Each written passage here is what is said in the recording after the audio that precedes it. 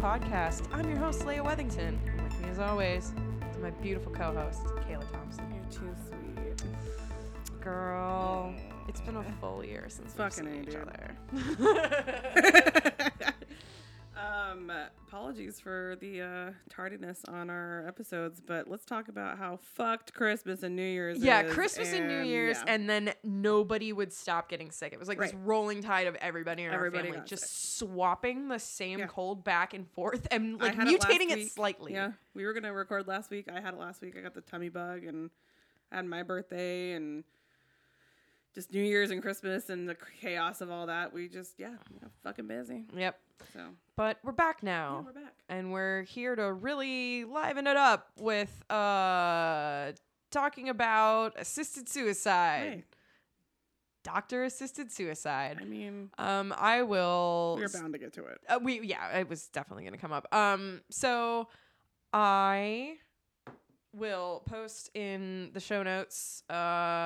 Suicide is a pretty rough topic. It doesn't really matter that it's, that we're doing doctor-assisted end of life care kind of theme. I will be putting the suicide hotline, shit into our show notes. If this is stressful or whatever, please just give it a pass. Fast forward to the end when we talk about Twitter and Instagram and tell you how we like to fart. Yeah. So, but all seriousness aside, please, if you guys are ever feeling that you need somebody, please call the hotline. Yeah, whatever you need to do to like chill yourself out, just fucking do it. Like nothing is worth your life. No. Despite some of the shit that I'm going to say here, but we're talking about generally dramatically different situations here. So I haven't really said a lot about it publicly, but my grandfather passed away recently. He was, I think, what was he, like 85, 87? Okay. But he had been, kind of going downhill for a little while. He was bedridden for like the last 5 years. It started with like a stroke after I think relatively minor surgery actually. And it was the medication they put him on that did it. And he was, he's a Wethington. He's a motherfucker. Like he wasn't dying that easy. I say that with no disrespect. Motherfuckers, we don't die. No. But it definitely prompted like a lot of conversations between like me and my spouse and like me and my mom. Just about like if something happens or like especially as you age and you have your parents still with you, like you kind of do need to have talks about end of life care and like what you want, right? Because things can change very, very quickly. And I mean we've always had this kind of conversation in my family, like what would we want to have done with us if we were completely brain dead? Do we want to donate organs? Like it was something that was very practically talked about. And same with my family. Yeah, it was very open-ended on that. And I mean, my mom always talked about how she wanted to be cremated and sprinkled over the grounds of the first Taco Bell that was built. That's so beautiful, right? Though. Man, Can you imagine? Ma'am, what are you doing? Don't worry, just put my mom to rest. Shut up and let my mom have her moment, okay? She worked for Taco Bell, like, when they first opened. And that's when you had to, like, be there at 5 a.m. because they actually had bags of beans that they cooked that they day, had to make. And you had to sort through and, like, get the rocks out. Wow. Right. It wasn't just, like, pre-made bags of refried beans that you nuke in a microwave now. Yeah, you clip, like, the end off and you just, like, squeeze it. Squeeze it soft serve style into a giant edible bowl. 2 girls, 1 cup. That, oh God, that is the second time that's come up today, and I don't want it to be. It's never gonna go away. No, it never will. It never will. Go We're gonna be telling our grandchildren. We're gonna be telling like baby Parker when she's born, like when she's, I don't know, 17 or something. We'll be drunk on wine. We'll be like, let me tell you about back in our day, a little cultural touchstone called 2 girls, 1 cup. Back when the internet was just a new thing. David asked me if I had seen that because I mentioned it in some context, and I was like, no, why the fuck? No, I got the description and I was like, I think I'm good. I'm good with it. I got it sent to me via link, not knowing what it was, and I go, "What's happening? No, don't. Oh.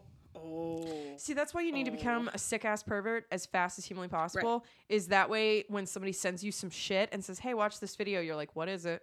What is it?" And you can figure out within 5 seconds if it's gonna go pear-shaped on you or not. I just want to know if those girls, 1, had severe pink eye, and 2, had dysentery.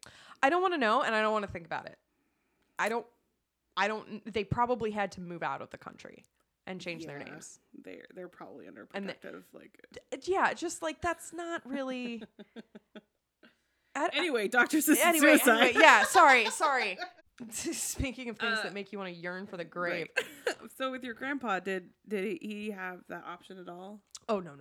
So this is rural Alabama, and it was something that opinions on this obviously are going to vary just based on cultural or like regional background. Like conservative parts of the country typically are not super great with anything involving death. Right. Really. It was just more of a. My mom put it to me this way. She was like, "Look, I did childbirth without drugs. I'm not dying without drugs. Drug the shit out of me." Yeah. Because there is definitely, and I experienced this just Your going. Mom's a smart lady. I like her. Who? Your mom. She's a smart lady. I like her. Yeah. No, she knows what the fuck's up. And she's caretaking both her mother and her father and her grandmother. Like she is. Yeah. She has been the one there, caretaking for somebody during that time. So I think she's gotten kind of a beat on like, she knows what is acceptable to her and what isn't. Right. That's what it is. Because I don't want to like go too much into like personal family history or anything, but I just want to kind of like touch on a couple things. In places like Alabama, or like I felt this way in Ohio, which was certainly not anything, it didn't involve opiates, but just the attitude towards medication is so wildly different in more like conservative parts of the country.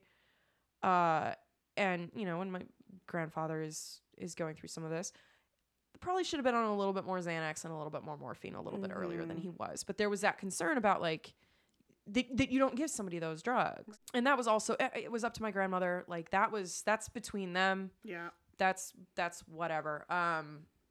But it sucks because he was in fucking pain. Right. He can't move. He can't, he couldn't take care of himself. So it just sucked. Mm-hmm. That's why like, and it's so personal. Like it's not just an either or conversation with doctor assisted suicide or like death with dignity bills. It can vary so much depending on what your background is, what you're suffering from. In a lot of ways, I think that if we're going to come down to black and white, I'm like for it.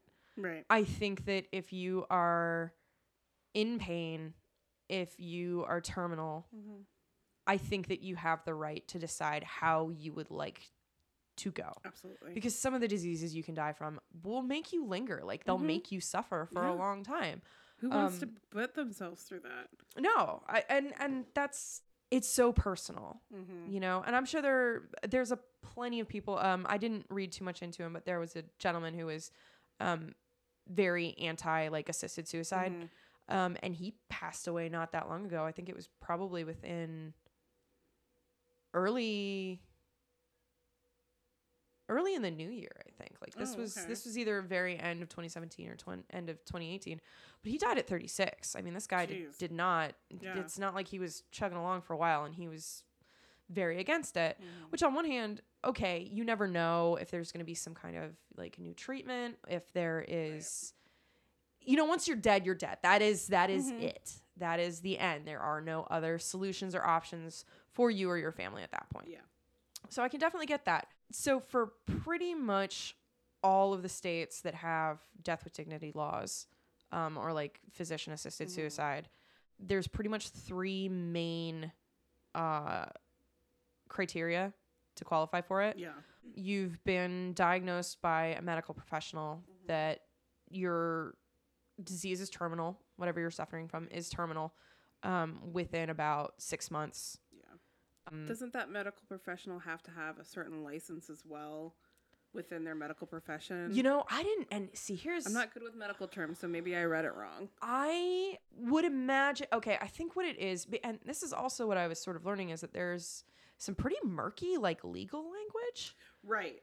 When it comes down, and I mean, some of these, at least in Oregon, I think it's been 2 decades since physician-assisted suicide was actually made legal. Because you've got to figure, this isn't just an issue where it involves the person who would like to die and decide how they would like to die. It also involves, like, you're asking another human being, if not multiple human beings, to allow and watch you to die, and administer, in some cases, the dose that kills you. Yeah. So that's not really something that feels great. Okay, so within 6 months, like, your disease is terminal, it's incurable. You have to be of a mentally sound state. You have to be able to actually, like, consent, you know, put forth your case and be able to carry it forward. And then in one of the bills that they're trying to pass right now in Ohio, there's a Democratic senator named, I believe it's Charlotta B. Tavares, who's from Columbus, Ohio. One of the stipulations in her bill is also that you have to be able to administer it yourself, which means somebody will give you the drugs, but you're the one that has to actually either consume or inject them. I would imagine that it's mostly, you know, consuming them. Like, I don't want to fucking deal with an intravenous injection, especially one that I could fuck up. So those are kind of like the 3 main portions of it. And I mostly wanted to talk about just kind of like where it stands right now. Did you read into Jack Kevorkian at all? Because you watched the documentary, didn't you? So the documentary didn't like touch on him too much. It was more about the people who, the documentary that I watched was How to Die in Oregon. And I mean, like, they talked about Kevorkian, but it was such a weird time frame for me as a kid when all that came about.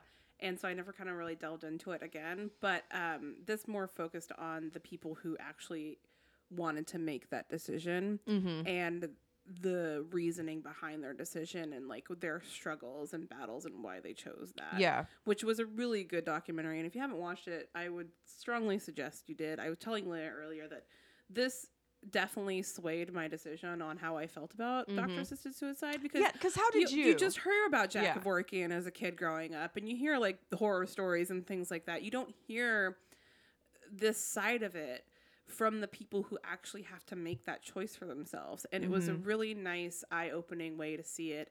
And it was sad, but it was also this kind of beautiful thing at the same time. Like, these people were able to kind of plan out their end of days and say, okay, I'm going to do this with my family here, and I'm going to be able to say goodbye to them the way I want to say goodbye to them. Yeah. Instead of it being a painful, sudden, or really awful thing. It was, we're going to have a day we're going to spend together as a family. It's going to be a great day. It's going to be a day we all remember. It's going to be one of my favorite last days. Yeah. And I'm going to go peacefully. I'm not going to be in pain anymore. And I think that was a really nice side to see to it. And I know there's bad sides to it too, but Don't worry, I'll cover it. I know you will. But for me, like, I only like thought of the bad and I didn't think of the other side of it. Mm-hmm. So to me, it was just like, wow, I really wish this was. I think Washington was later. It passed later. Yeah. And I don't think it was legal when my grandma was going through her cancer battle. But having to see her go through what she went through on the day that she died made me wish that she had that option. Yeah. Because she was surrounded by family, and that was great. But she was in a lot of pain. And it was hours, wasn't it? Yeah. I mean, she basically passed away the same day that my grandpa took her to the hospital. But, like, they weren't giving her enough morphine. Yep. You know, and things like that. They weren't making her comfortable knowing that basically she was going to die. Yeah.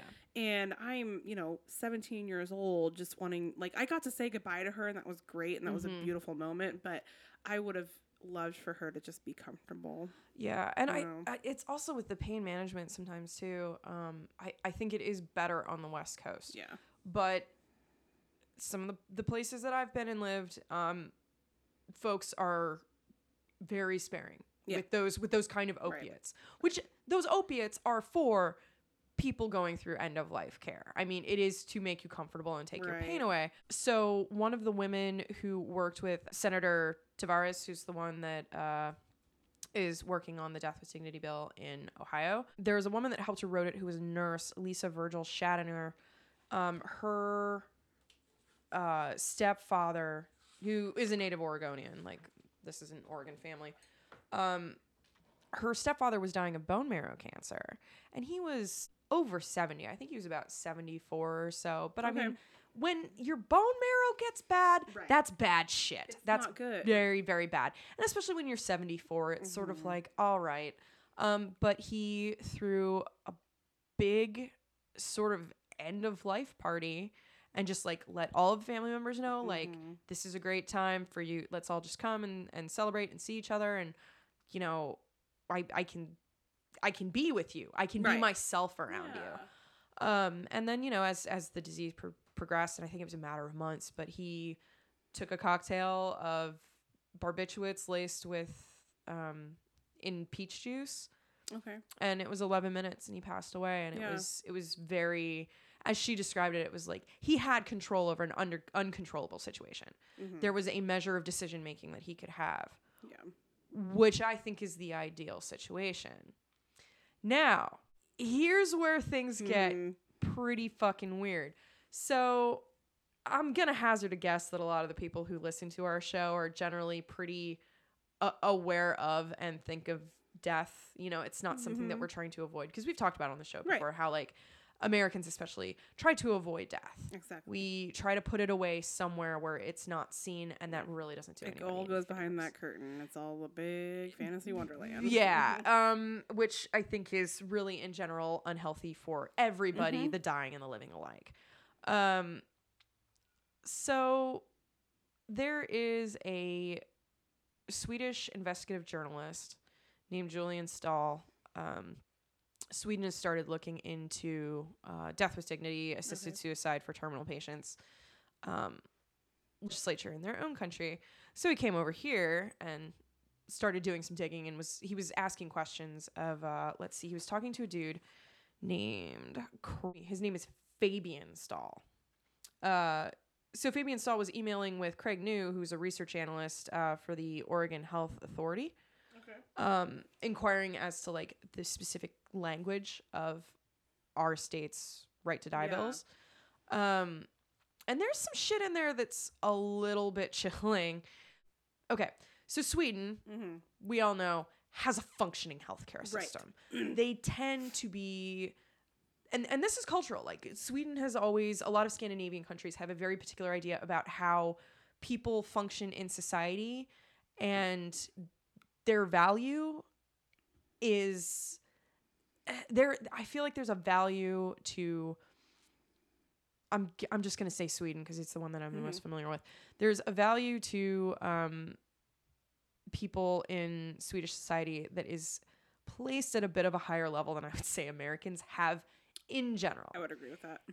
In the US, if you would like to live in a house that has a solid roof and have some decent, nutritious meals, and a reasonable standard of living, you need to fucking back that shit up in American society. Like, you need to prove that you don't deserve to live in the America's gutter. like, if you can't pay, then no way. If you're poor, it's really a character flaw. Yeah. That's what it is. Yeah. Sweden has, and a lot of Scandinavian countries have a different idea about that kind of thing. Right. Which I think has been in, like, just the regional, just the consciousness of the people that have lived in that area.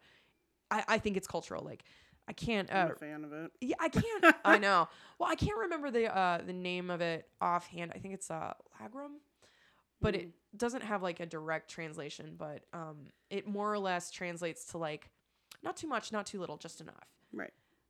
We don't really have that in the U.S. Like, but that is something that has been in Scandinavian consciousness for a long time, and especially like in Swedish, the country of Sweden. You know, like that's just how things are perceived.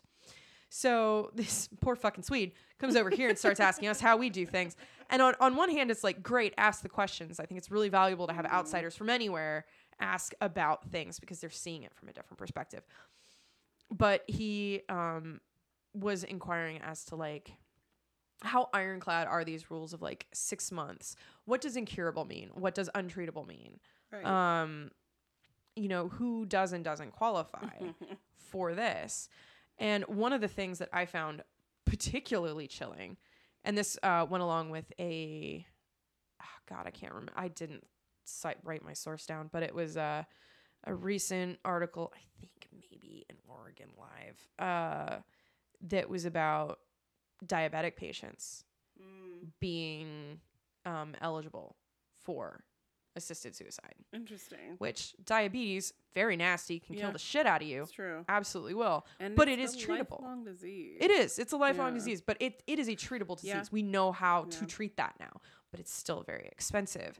So one of the things that Stahl had asked was, you know, when he was asking what the term incurable or, you know, untreatable means, he said, and I'm quoting this directly, I think you could also argue that even if the treatment and medication could actually cure the disease and the patient cannot pay for the treatment, then the disease remains incurable. So that right there is a pretty big fucking loophole. Right. And taken along with how bad the American healthcare system is and how there was an article. How bad it's going to be. And it's not getting better. It's not getting better. There was a piece on the Nib, which is kind of like a cartoonist journalist like website. Somebody was writing about their friend who was a cartoonist who had to keep crowdfunding for his diabetes medication, for his insulin, and he wasn't getting it regularly, and he died from complications of diabetes. So that's a major issue. Yeah. A disease is incurable if you can't pursue the treatment that's available. Right. And there's been a lot of work by disability activists. There's a group called Not Dead Yet that makes the very, very valid point that a lot of times people can be sort of pushed into it because they don't want to be a burden. Right. The financial terror of medical bankruptcy. With, like, HIV? Oh yeah. I mean, yeah, HIV. You can live for a long time with HIV before it progresses to stage. But that's very expensive medication. Yeah. And you also have to figure like access. Like there are a lot of marginalized people that cannot get any care. That's very true. So it essentially was like, one person phrased it this way, and I don't think it's being over dramatic, is that it's like, it's cheaper for you to die. Right. Why don't you die and then you can ease being a burden on society? Jeez. And that's fucking tough. In the US, that is a really, really big possibility. It seems so dystopian, but I think we're working our way up to some of that stuff. You know, it's so funny because when we started watching you watching Black Mirror? Handmaid's Tale. Handmaid's Tale. Yeah. But I need to watch it. It's cheerful. But everything in that was just like, oh my gosh, this could be us within the next 5 to 10 years. And I don't like how that's panning out. Yeah. I don't. And I don't like how we can't get affordable health care here. We can't. Yeah. you literally, one, have to work your ass off and then pay up the wazoo. Even if your employer, like I am right now, your employer provides health care, but they can't, like, I see it firsthand. Yeah. My employer cannot find a good, like, system or benefit because we're such kind of like a baby company, quote unquote. Oh, yeah. And we didn't have enough employees at one point to qualify for them to get a discount for healthcare for our workers. Yeah. But they're required by law to provide that it. Yeah, and it's like there's just not the fucking money. Like nobody it is benefiting only a few people. And I mean I've spoken several times about my somewhat adversarial relationship with the medical community. If you don't have a shitload of money, go fuck yourself. Right. Like good luck. I mean, David, I have insurance through David with his work, and he does not have like, he's not working at a baby company. He's working at a major conglomerate. Even then, when we go to the doctor, sometimes our insurance is not good. No. The amount of, the first time that I saw one of the copays for going to see a doctor, I wanted to throw up. Well, and I hate that we have, just us as a society, and I feel like this is all across America, is we fear going to the doctor because of the cost. We don't fear going to the doctor and like what might happen to us or what we need to get treated. It's always money first. Like I can't afford to go to the doctor. Preventative care is just not done in the US. No. It is something that is so ludicrously out of reach for most of us. We could be a healthy society. We could be a healthy people. Yeah. If we had the access to do the things that we need to do to take care of ourselves and not have to pay and overwork ourselves to try and afford that, that's ridiculous. If there was some sort of basic standard of care, and this was what sort of was fucking me up when I was doing my research today, is it's like, you know, you've got a Swede looking into this, which he absolutely should. Yeah. Like, you look at the way other people have done things if you want to try it yourself, and you see where they fail and where they succeed. I still firmly believe in, like, death with dignity acts. I think that at their foundation, I think that is a value. I think that it's kind, and I think that it's humane. However, if you don't have certain ironclad language... then you end up sort of slowly sliding down where it's like, well, if you have diabetes, you qualify. Well, if I have chronic pain. Do you qualify? That's the thing. Right. That's the thing. But it's chronic pain that you could manage. I can't manage it. No, it sucks. It sucks so hard. I cannot fucking manage this shit. But if you could afford, like, better medication or, you know what I mean? Like, if there is a way for you to get better health care for yourself to help manage your pain, besides going the route of assisted suicide, I mean, why shouldn't we all be able to have that? Well, and it comes down to, like, the fundamentally American attitude of what did you do to earn this? Right. There is no basic right to life and quality of life. No. Not at all. That doesn't. Nope. That really almost doesn't exist. It's in American society, unless you're a cash cow. Yeah. Then we're not going to help you. Yeah. Exactly. It's like that fucking asshole guy who was it HIV medication that he decided to like. Oh, Martin Shkreli, where he jacked the price to. I think it was like 1,000% or something like that. I mean, he didn't just double it. Ridiculous. Yeah. Just because he fucking could. Yeah, because he said it was good business. Right. That right there is a big ass American attitude. I always say, like, I know we have troubles with our administration right now, but I feel like the big number one for me is big pharma. Yeah. In America. That is our number one real bad problem that we need to fix and we need to deter and we need to find a better solution for, because they are just making money off the American people. And it's such a huge margin too. Huge. Like I know researching drugs is difficult and complicated, and it takes money and time and manpower. I respect that. Okay. Totally. But when you take something like an HIV medication and you jack the price, not even double. Right. I mean, when you jack it 1,000% that degree, come on, you don't need it. You don't need it. Especially you don't need that much money. You're already living in a way better house. You know how to make it, and if you know you can manufacture it in a way where it's cost effective, what the fuck? Or subsidize. It's just, it's also, and this is where some of the disability stuff comes in. And I've talked with friends about this before, is like, I can't really hold certain types of jobs. Yeah. A lot of them are really difficult to me, and I do my best. And I'm mostly lying through my teeth the entire time because I don't have something that's diagnosed. It's probably fibromyalgia, but fuck if I know. Right. Like, it's that if you can't function within the way that most of society is set up, you're garbage. You can be thrown away. And I have to remind myself pretty frequently, and all of my other friends who are disabled have said this too, whether doesn't matter what it is. Yeah. If there's something that you deal with chronically that impacts your life and your ability to consistently do things, you have to kind of wake up, look at yourself in the mirror every morning and be like, you're not worthless. You do have things to contribute. Right. You're just going to have to figure out a different way to do it. And that is not really something that people get told, or accepted. Well, and what pisses me off is there are so many people that have to do that, that have to go on their day-to-day lives through pain and hide it and basically try to make themselves not feel worthless, which is fucked up. It's super fucked up. I mean, you go from something small like a paper cut to like something like fibromyalgia and this like margin where shit could be manageable and we could help you and make you feel better so you can go about your day-to-day life and just live like a normal human being. Why shouldn't you have the opportunity to do that? And it's very, very easy. And I think it's impossible to not sometimes look at another person and be like, well, if you just did X, you'd be fine. Right.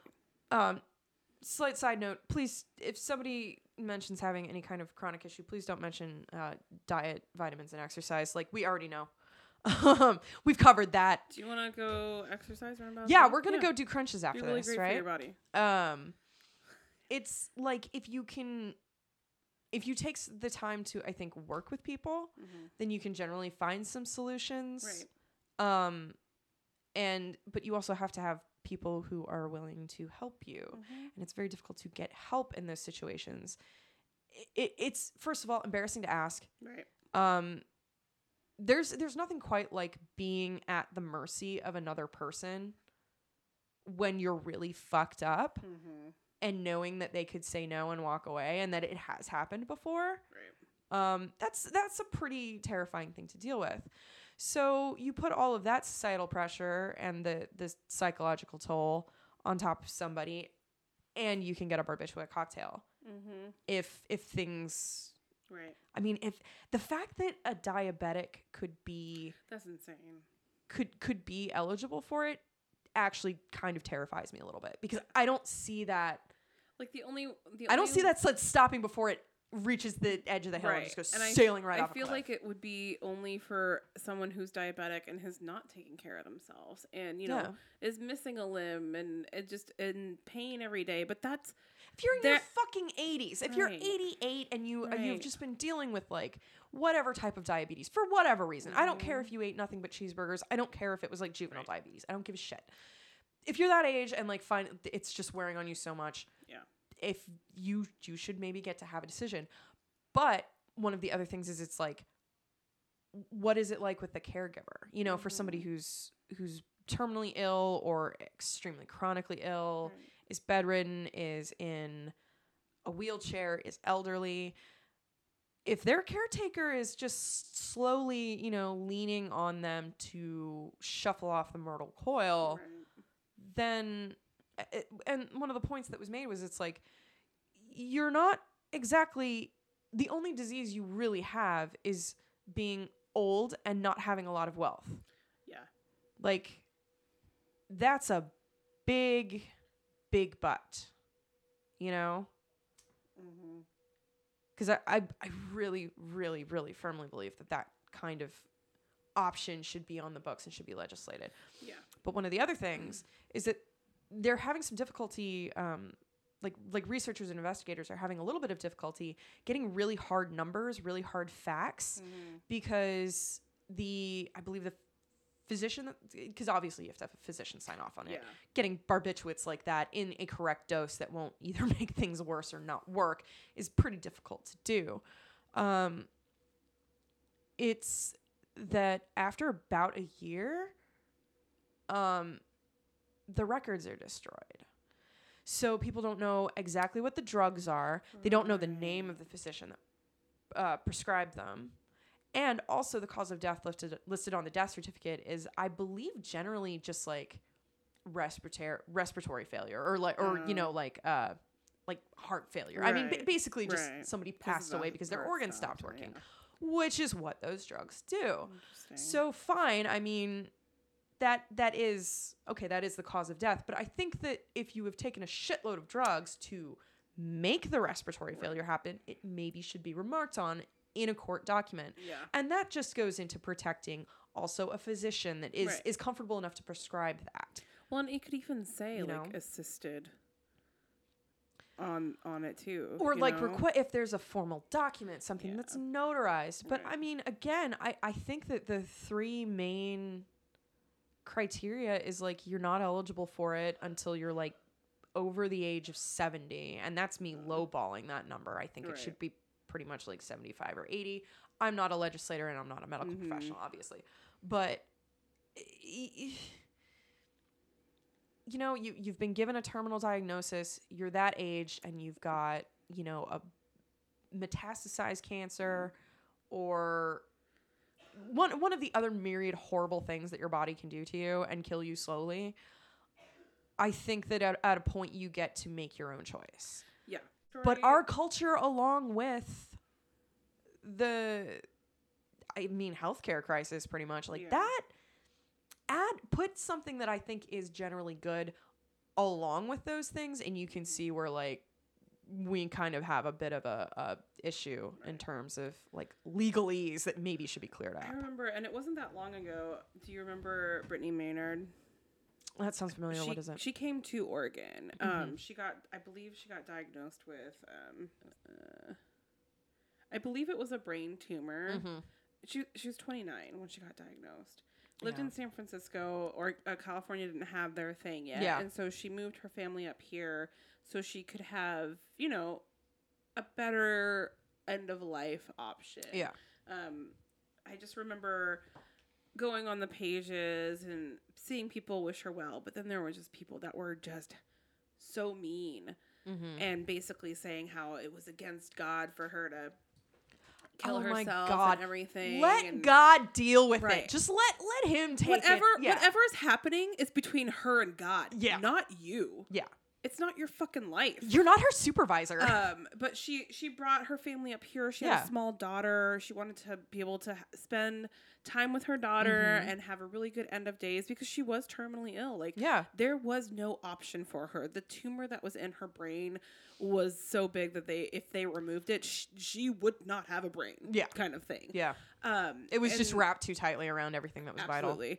And she did. She passed away peacefully. You know, she was surrounded by family and everything like that. But just the stigma that was around some of it, I just felt so bad for her and her family. Her husband got some of the brute end of it because he was supporting his wife's decision, and it shouldn't have to be like that at all. Yeah. It should be your choice. You should not be coaxed into it. If it's something where there is no other option for you, then fucking do it. Like, go have a great time with your family and be at peace. Yeah. But the fucking diabetes thing is insane. That was where, because I started looking into some of this stuff, and then I was finding articles and, you know, editorials that were against it, and were not just, you can't just say God doesn't like it. I need more. Right. Because I was reading something by I believe he was a father. He's a Catholic priest, but he was talking about, you know, elderly and disabled and impoverished people and how bills like this can affect and impact them. Now that's backing your shit up. That makes sense to me. You got me. And I mean, we should always be considering morality when it comes to like terminating stuff. Like, I am 100% pro-choice. Yeah. And that includes late term. Right. because I think people are sort of over. It shouldn't be like your easy way out. It should have some sort of process or backing up. There should be a good substantial reason for why this is happening and why you want to do that. Yeah, and the thing is especially with the late term stuff, if you look at like the numbers, the anecdote, most of those women either wanted those children, something happened. Something happened. Yeah. Women aren't generally like, oh yes, I'm 7 months into a pregnancy, please evacuate. Right. Like that doesn't really happen. No. Mostly when you're at that point and you don't want the kid, you give it up for adoption. Yeah, like you've already done your time. Yeah, but there are diseases that, or I mean, really fucked up shit can happen, and I think people don't really look into that. No. But I understood. I understood the squeamishness. About late term abortion. I have squeamishness about it. You're just saying late term abortion is like how late are we? Like it's. But look at the circumstances first before.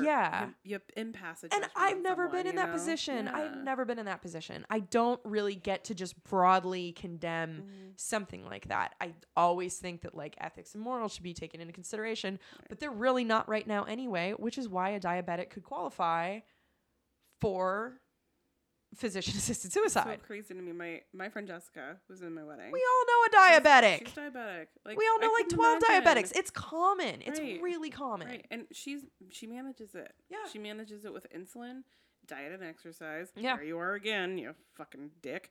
And, she does it that way. But I couldn't imagine her not being able to have health care for that. Because she has to have insulin. Oh yeah. Every time she has to have insulin. Dude, I want to have my girl Kat on the show. She's an ER nurse, but when she was studying, she was just like, because you need insulin. Yeah. Like you need insulin to be able to process things you put in your body.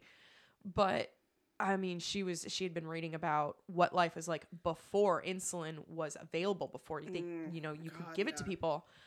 And that's a, first of all, bad death. It's fast death. I mean, it's nasty, nasty, nasty shit. So,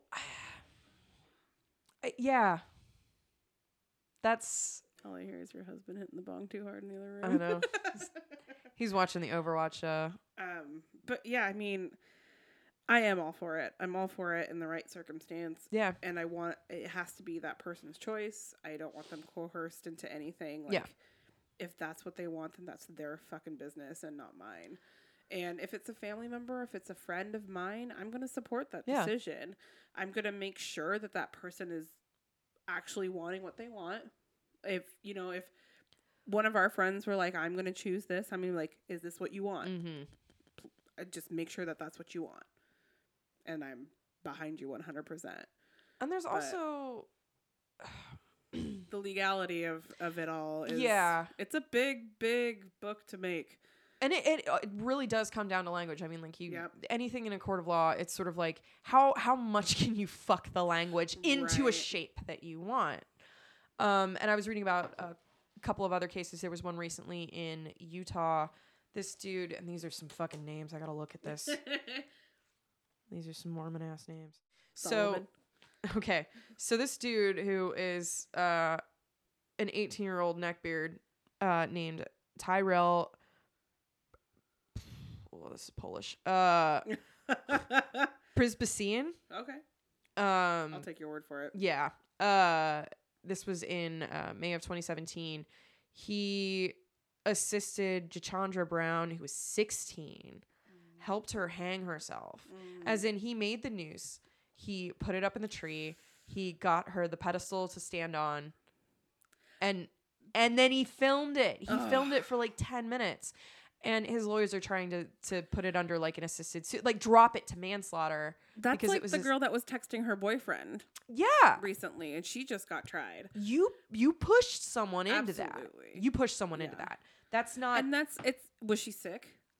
I think she was extremely she wanted to die. She was suicidal. Right.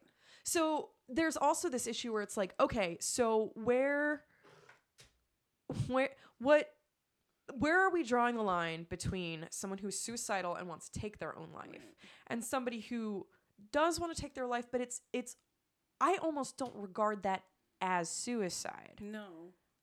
That is you being ill and deciding how it's going to go. Right.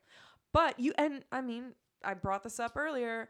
There's that question of like, well, when have you really exhausted your options? Right. Fair deuce on that one. I mean, but when you're fucking medicine, when you're 16, yeah, come on. I mean, even the 30-year-old woman with a brain tumor, and I had a contemporary of mine like passed away a couple of years ago, and she had cancer in her eye. They removed the eye, and then she started having seizures, and she had it was melanoma, a type of melanoma. Oh, geez, yeah. That it metastasized very quickly, and it was in her brain, it was in her liver, I think it really spread. Why would you want to be in pain for that? But here's the other thing, is that while this was a terminal diagnosis, I think she lived for probably a good 2 or 3 years. Oh, wow. After finding out how badly it had, after realizing how badly it had metastasized.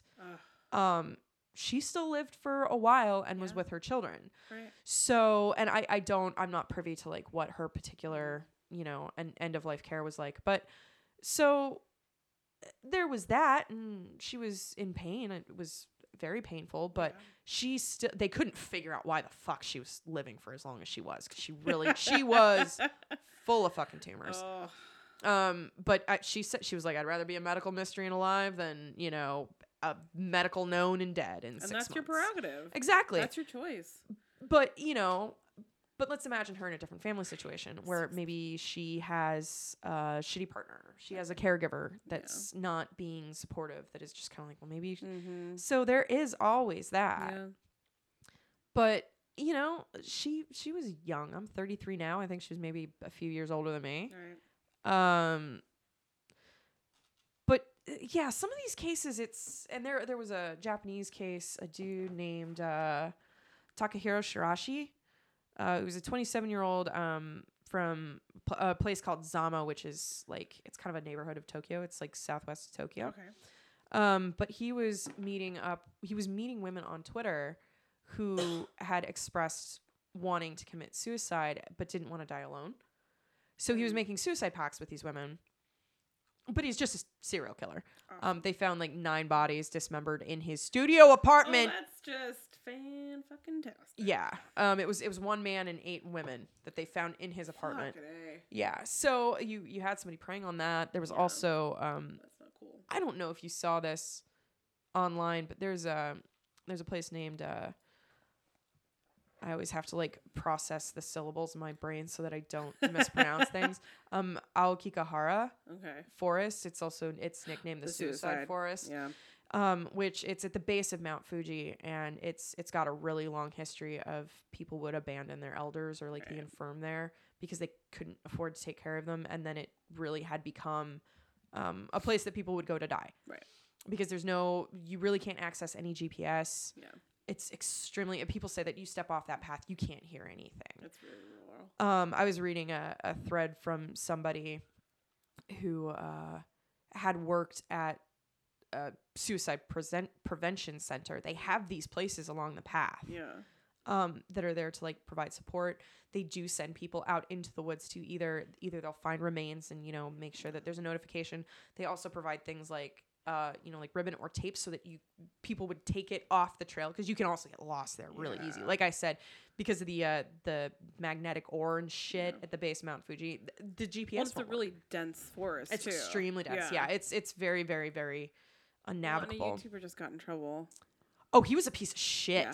I don't know. That's what I was going to ask, was if you were following. His name is like Logan I don't Paul. follow him, but I watched part of the video that he just had when he was in Japan. Oh, he's a piece of shit. He was completely disrespectful to everyone that he came across, trying to get a laugh on his YouTube channel. And like, I'm one for shitty shit and laugh at it. Like, I will fucking laugh. Do that in this country. Do that here. Joke. Yeah. But don't go to another country and disrespect the people that are there. The people who are working and are helping you and doing their day-to-day job. Like, fuck you. Yeah, he was just a disruptive, racist piece of shit. Yeah. And then if you're then, not up on this. I'm like, you know what? No, suck my dick. You knew exactly what you were fucking doing. He monetized that apology too. He got, paid for views and shit. Yeah, so if you're not up on it, this Logan Paul little chode, went out to Aokigahara with a video camera and some friends wearing a really he treated it like a Pokemon costume or something. It was like or maybe Yoda hat. I don't know. Yeah. It was I was so embarrassed. Yeah. I was embarrassed to be American. I was embarrassed to be white. I was just like, why? I get embarrassed by being a white American a lot these days. Yeah, a lot of. I'm like, oh shit, God, you're really. I'm just gonna hide. You're not doing anything. You be mad, and I'm gonna support your madness because those guys are fucking nuts. Yeah, like I'm gonna go over here. Like that asshole just perpetuated like the legacy of like a horrifying whiteness, like to a degree that I don't even know what to do with these people sometimes. But yeah, they had come across someone who had hung themselves in the forest, and he filmed the body, and it was a very it's not fucking funny. And Japan what in your fucking mind thinks that you would anywhere think that in any country in any country. Yeah. And especially in like Japan knows, like they have an issue with suicide. It's very common, it's very prevalent. But they also have more respect for death than their dead. I think that they have less of a like, let's shut this away. Right. They don't have a big curtain like we do. Yeah. They don't have the American of a sheer nice screen. Yes. But and also this also goes down to like one of those things that I think sort of get built into a culture or a group of people very early. It's sort of like the way that Swedes behave with their society, with their people. And it's also that, you know, suicide was accepted in certain situations in Japanese culture. So then that just sort of carried over into the modern day. You know, and it comes from like when there's an economic downturn, they see a big uptick in deaths in Aokigahara. What is the and they try to talk people out of it, but they know like you cannot stop someone from taking their own life. The fact that they have suicide prevention centers in the forest, they work very, very hard. Kind of amazing. They work very hard to try to prevent it. But they if someone is going to go out and take a cocktail of drugs in the woods and either die from exposure or the overdose or hang themselves, they have more hope for people who take the tape with them and like basically have like a path, because it's a lot of times, sometimes those people will change their minds and they'll come back. Right. People that go in with no food, with no sleeping, with nothing, if they just walk in themselves with like no bag, then they're like, we're gonna lose this one. But they try so hard. Right. What is I think it was like the samurai. Seppuku. Yes. Yeah, that was like the ritual suicide, which actually at some point I'd like to cover some of that stuff. Yeah. I always found it intriguing. Yeah, and it was a socially sanctioned thing. Right. It was what was expected if you were of a certain social class. And if you think about it too, it's still pretty painful and gory. Oh, that one was compared to what you could do. You have offered now by like taking the drugs and just falling asleep peacefully. Well, and also you've got to figure like nobody's fucking committing seppuku anymore. You know, like there's that society is finished with that. Because that was also the pageantry of it. I mean, it's like, I don't know, public beheadings and you know, Tudor England. I mean, everybody had their fucking shit. But it was still, it's like just that one little piece sort of like carried over just enough to make Japanese society have like a bit more of a problem with it. Yeah. I didn't get to look into this all that much, but Hungary apparently has a really high suicide rate. Interesting. I did not know that. No, I didn't know that either. And I didn't get to look into it that much. It was sort of something that I like found towards the end of the day. So yeah, and anytime that you talk about suicide, about like ending your own life, whether it is really truly voluntary or whether it's like you've been pushed so far that it seems like there is no choice and there is no way out and you're a burden to everybody, like, and then you also add on like, you know, the curtain that Americans hang between death and living and not wanting to look at some of those things realistically and practically, and shit can go really bad. Exactly. So I mean, there's options. for everybody. And I think Yeah. whatever you decide to do with your life, hopefully you're not coerced into your decision. It's a decision that you make for you. Well, and you can and also not anybody else. and You. I think that the way that Craig New phrased it is it's almost all you need to say is it's like if you can't afford the treatment, then it's not treatable and it's Right. not curable. Yeah. And It's a terminal illness at that point. and that's why a lot of like that's why a lot of just somebody taking their own life in general happens is that they're like, I don't have a choice. Right. There is literally nothing I can do to rectify this situation and live with anything resembling quality or dignity if I don't take my life. Right. You know? So anyway, Kayla, Well, where can you find us online? First things first is just to put it out there, and we'll put it on our pages. Did you find and the stuff too, number? Is the suicide prevention hotline. It is nationwide. It's 24/7. It is 1-800-273-8255. So 1-800-273-8255. If you feel that you need someone to talk to, call the hotline. If you know someone that needs someone to talk to and they don't want to talk to you, give them the number. Nobody should ever feel shame in having to call that number. It is there for a good reason. Yeah. And, you know. And there's also... this 2017 was the year of, like, healing for me because I started going to therapy the first time ever in my life. And it was changing for me and it helped me a lot. And I am now just an advocate for it. Like, you have to have that outlet. You like you and I talking is an outlet for us. Yeah. But you also have to have that outlet where you have someone that is so far removed from your social circle, your friendship circle, and is just there to listen to you. It is and literally their job, and they are Yeah. only there for Right. you. And it's so important to have that. And I did not realize that until this last year. And Yeah. I'm so thankful for that. So go and get help if you need it. If not, watch fucking kitten videos on YouTube and make yourself feel better. Yeah, So, like any mental health support that you can get, whatever. as I sniff my aromatherapy. Yeah, Netflix, whatever. you know? If you need to jam a decorative owl into Yeah. your nose, like chill Which out. I have right now. I fucking listen to my goddamn burbling stream Yeah. meditation tapes. I have had to learn to be a little bit more forgiving with myself, which is extremely difficult. It's hard. Because especially talking about like suicide and stuff like this, I've looked into how to do like Right. I have made plans. Yeah. I have Me too. definitely had periods of intense Absolutely. desire to end my own life. And I don't have a brain tumor. Yeah. So yeah. It's just but that ugly depression rearing its head every once in a yeah. while. And part of the reason that we do this show is that curtain can't be there. Yeah. Because a curtain isn't like a giant brick wall. You can still hear and kind of see what's going on behind it, and that's almost worse. Yeah. So anyway, this was kind of a downer, but almost all of our It's shows all are right. downers. Happy New Year. Happy New Year, you guys. To all of you that are still listening, thank you. We love you. And we have some cool shit planned for 2018. So Yeah. stay tuned. If you haven't already, follow us on Instagram and Twitter at @SeeAlsoPod for both of those guys. Give us a like, comment, Rate and review. Shoot us a fucking meme or a GIF. I don't give a fuck. Yeah. Kittens shooting lasers out of their eyes. And we That's just fun like shit. hanging So, out. Real quick, I have started my 12-month short story project. The first short story, Who Carries It, is actually based off of scapegoating rituals. I was inspired to write it when we were doing our show about that. So that is available on Gumroad. I have another short story that I'm working on that's up there.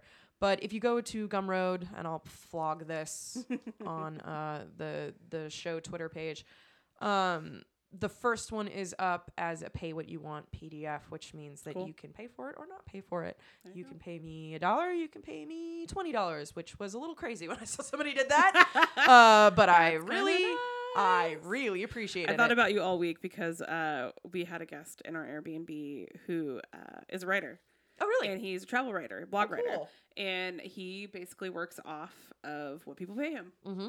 And he just got picked up by I have to figure out what it was Yeah. because he threw a lot at me. But he also has Asperger's, and so he was a little awkward for the first part of it, but super nice guy. And Yeah. then once he told me he had Asperger's, I'm like, oh my gosh, that makes so You're like, much oh, there sense. we go. Yeah. But he gave me all the links to some of his writing and stuff like that, and some Irish travel blog picked up one of his things Oh, and good. paid him some money. So Making that paper. yeah, it's kind of cool. He gave us some good tips on traveling too. So Oh, nice. And then on an up note, we might be going to Ireland soon. Dope. All right. Well, thank you guys. Hey, thank you guys. Happy 2018. Yeah. Let's kick this year's ass. Yeah. Don't take no shit. Let's get a new present by 2019. How about that? Goals.